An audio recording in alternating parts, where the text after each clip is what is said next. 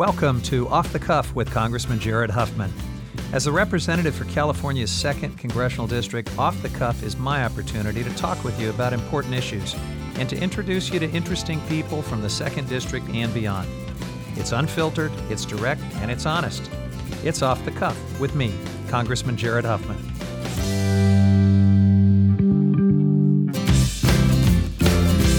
Welcome back to the podcast, everybody. I am joined today by one of my great friends and colleagues in the House of Representatives, Grace Meng of New York. She is an Asian American daughter of immigrants. She represents the 6th Congressional District in New York.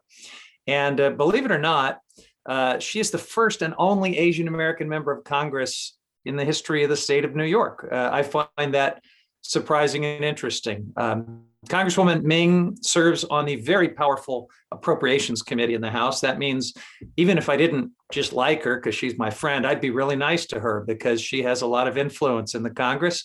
And among her many accomplishments, she has passed legislation striking the term Oriental from federal law and is a great champion for the AAPI community and for all of us, really. Welcome to my podcast, Grace. Thank you, Jared. Thanks for having me. So I want to dive into a very timely and sobering subject. We're all horrified, of course, by the upswing in violence against Asian Americans. We all are especially troubled and disturbed by the terrible mass shootings in Georgia. So I'd like to just ask how you and your family are doing. And if you'd share what it feels like to be one of the few Asian American voices in Congress right now in this moment. Sure. Well, I really appreciate your friendship, really appreciate all that you do for our caucus and for our country. It's an honor to serve with you, and it's an honor to be your congressional classmate too, actually. Yeah. Thank you for asking that question. It's been a really, odd time, I will say. Growing up, the Asian American community, the stereotype, but is often true, is that we are taught to mind our own business, not to rock the boat, not to make a fuss and just try to blend in. And so a lot of us have been talking, ever since we were young. You get the occasional racial slur thrown at you. And, most of these actions are not really something that put you in physical harm's way. And you just kind of keep it in, right? Mm-hmm. And I think with what's happening right now, with the recent incidents of attacks on the elderly and the tragedies that occurred in Atlanta, it has really woken up a lot of people within the Asian community, but also beyond. And I will say that our community is just so heartened by the tremendous outpouring of interest, of support, and showing of solidarity from so many around the country. And that's really helped strengthen our voice and has really helped a lot.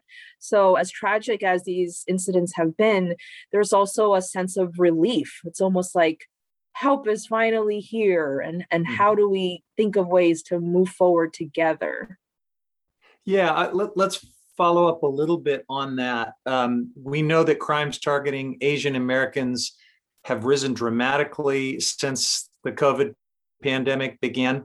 But this is not a new thing. Asian Americans have been discriminated against and scapegoated going back a long time in our country's history. And Trump certainly fueled it with a lot of his ugly rhetoric and scapegoating. But this country has a really dark hit. I represent Angel Island, where, as you know, Asian Americans, Asians at the time, they became Americans, were interned and treated terribly in a couple of centuries ago. How much of this current moment is a continuation of that old history, and how much is different, do you think, in this current wave of hatred? That's a really good point. And actually, that's something that not many people talk about. It's probably not something that many people know about. I've really been thinking a lot as I'm raising my boys that in this country, and I was born and raised here, went to school here all my life, but really have heard very little bit about the contributions and the history involving Asians to this country.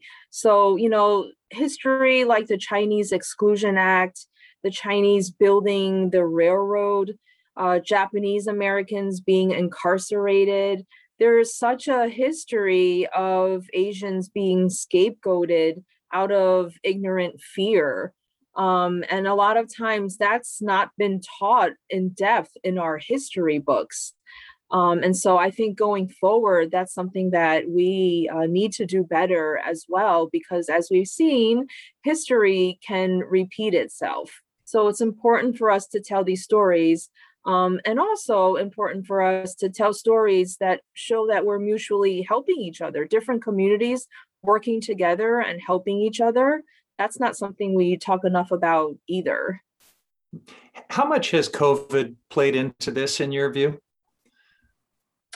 I think this was yet another example in this country where we were fearful. You know, COVID is a global pandemic, and especially a year ago when we didn't know much about it, we didn't even know whether or not to wear masks, if you remember, right? I remember being in a hearing in Congress and people were asking a briefing and people said, well, should we wear masks or not? You know, so there's a lot of information that was missing or misinformation.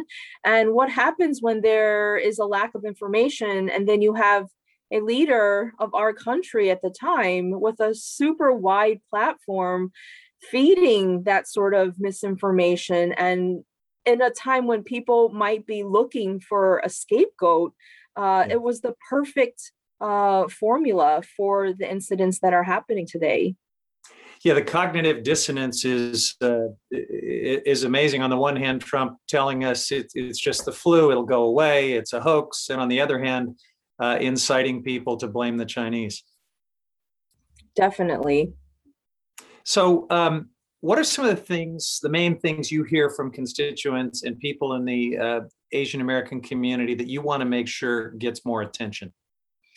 So people are really scared. And this is not just something that's happening in the last few weeks, but throughout this last year, I know a lot of people who are telling their parents and their grandparents, you know, don't go outside. If you need groceries, I'll deliver them for you. They're really scared that the elderly are going to get beat up. And at the same time, what we've seen in recent weeks is that parents are telling their kids not to play outside. I've had parents text me saying, sorry, I'm not going to let my kids play outside today. So people are really fearful.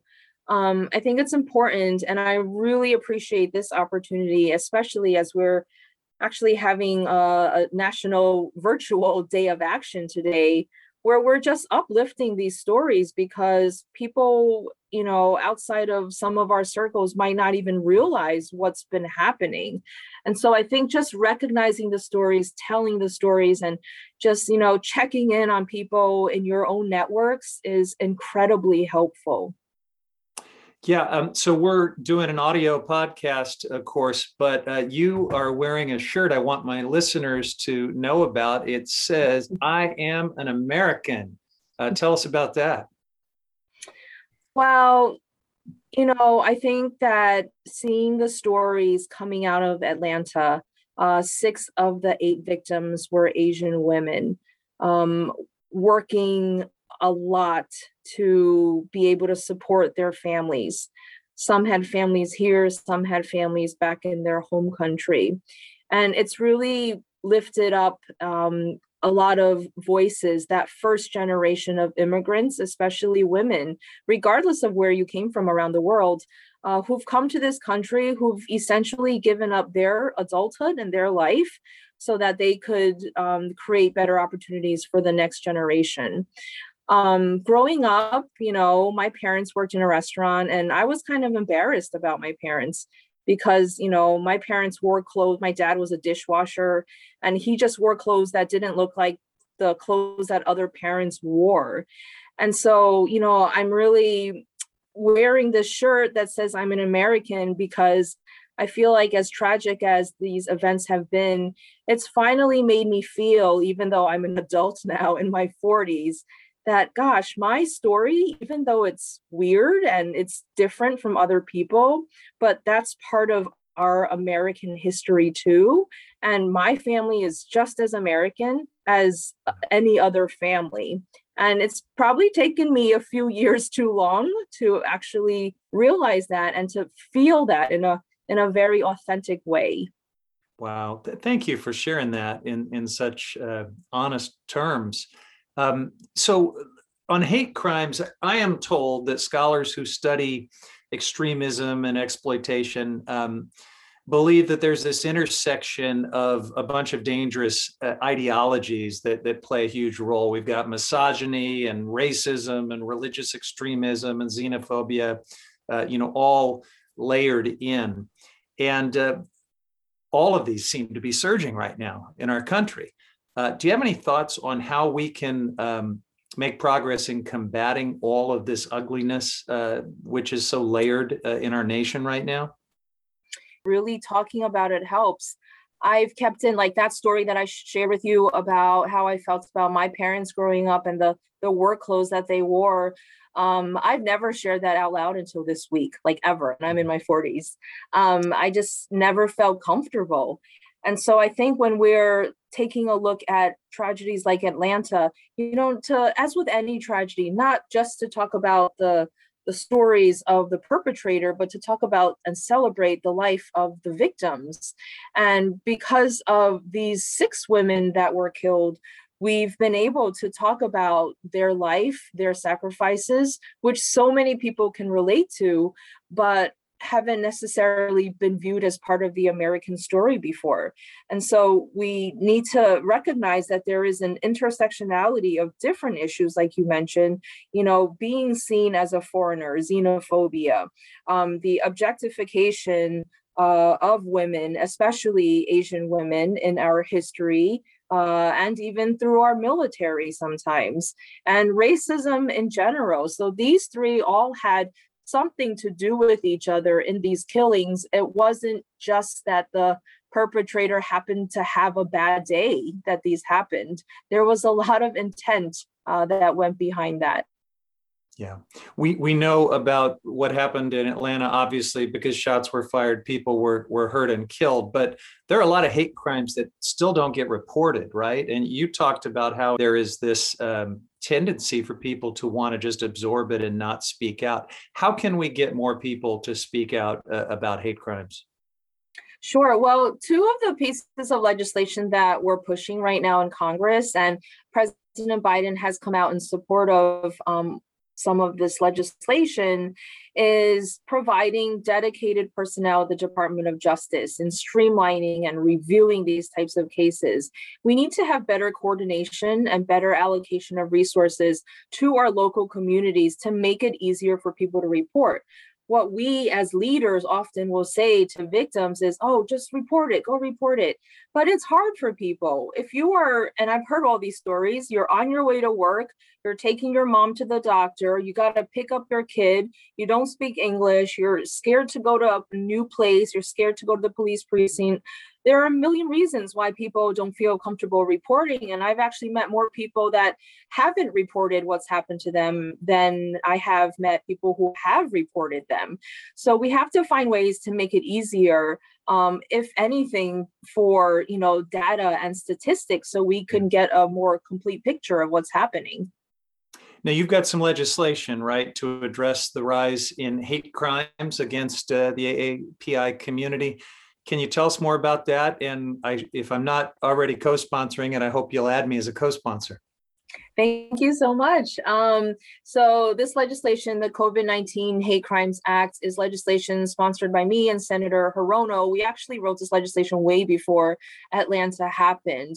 We just wanted to make sure that our local communities had more resources to make it easier to report these types of incidents, whether they end up to be hate crimes or not. And so we're thankful to leadership for seemingly paving the way to move it forward, and just really, thankful for the support of so many of our colleagues. So I know many of my constituents would like to do something meaningful to support the Asian American community right now. Do you have any thoughts or suggestions for them? And I'll let that be the final question. It's been a great conversation, but please, I want to pass some actionable suggestions on to my constituents. That's awesome. Homework for all of us. Well, today is happens to be our National Virtual Day of Action. This is an idea that really just was born out of the community. We had people from, authors and longtime activists to people who've never attended a rally before, people who've never registered to vote before, and they wanted to show support, or they wanted to ask people in their workplace or in their school to show support. So people came up with this National Day of Action. We're asking people to, post something on social media if you have, hashtag Stop Asian Hate. Companies, for example, can post a statement on how you are supportive of the Asian American community and you condemn racism. And this is one symbolic day, but we hope it is a first step in conversations that will continue with whether it's companies and their employees, academic institutions and their students, etc. Some people have also asked about bystander training. I will say that there's a group, I'm not involved with the group, it's called Hollaback, Hollaback, and they have put out a lot of bystander trainings. This is just really basic, like if you see something happening, verbal altercation, if you want, how you can effectively intervene. And so some people have found that to be really helpful as well. That's terrific. Thank you for that. And Grace Meng, your leadership has been so outstanding in this moment, and you're always a great colleague and a great member of Congress. So thanks so much for joining me on my podcast. Thank you. Thanks for doing this. And it was so much fun and so meaningful.